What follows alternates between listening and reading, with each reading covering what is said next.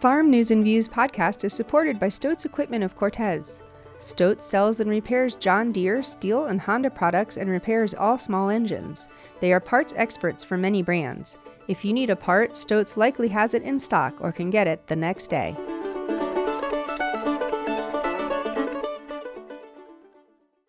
This is Bob Bragg with the Farm News and Views report for the week of December 4th. Recent data from the USDA's Economic Research Service suggests that net farm income will drop slightly from last year, but will still be $10 billion higher than what it was projected in September. Their projections suggest that net farm income will be 17% lower than in 2022. That's a reduction of $31.8 billion from 2022's net farm income of over $151 billion.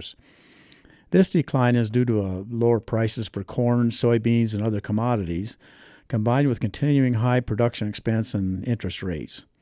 Although farm debt balances at commercial banks increased slightly during the third quarter of 2023, farmers continue to keep their loans current, while delinquency rates on agricultural loans dropped for the third consecutive year and remain at historically low levels.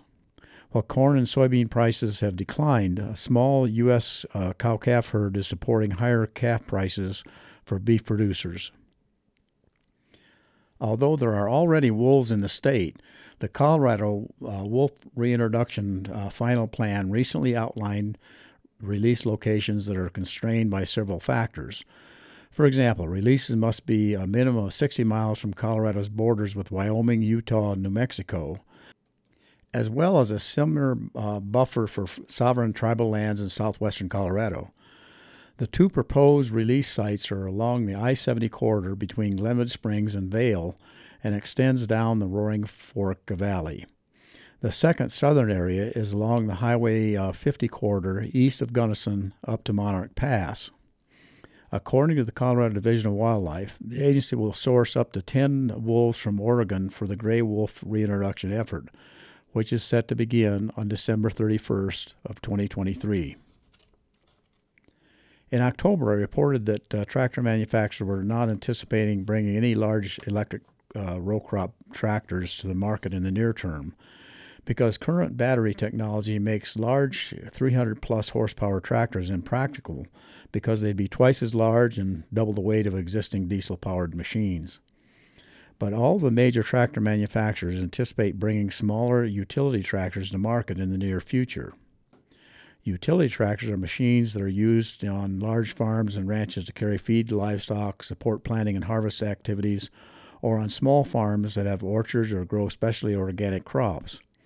Both New Holland and Case IH anticipate having electric utility tractors available for purchase in early 2024. But at this point, they haven't announced a price for them. John Deere and other manufacturers are focusing on producing electric-powered construction equipment, probably because this market is a good test bed for developing reliable utility tractors for use in agriculture.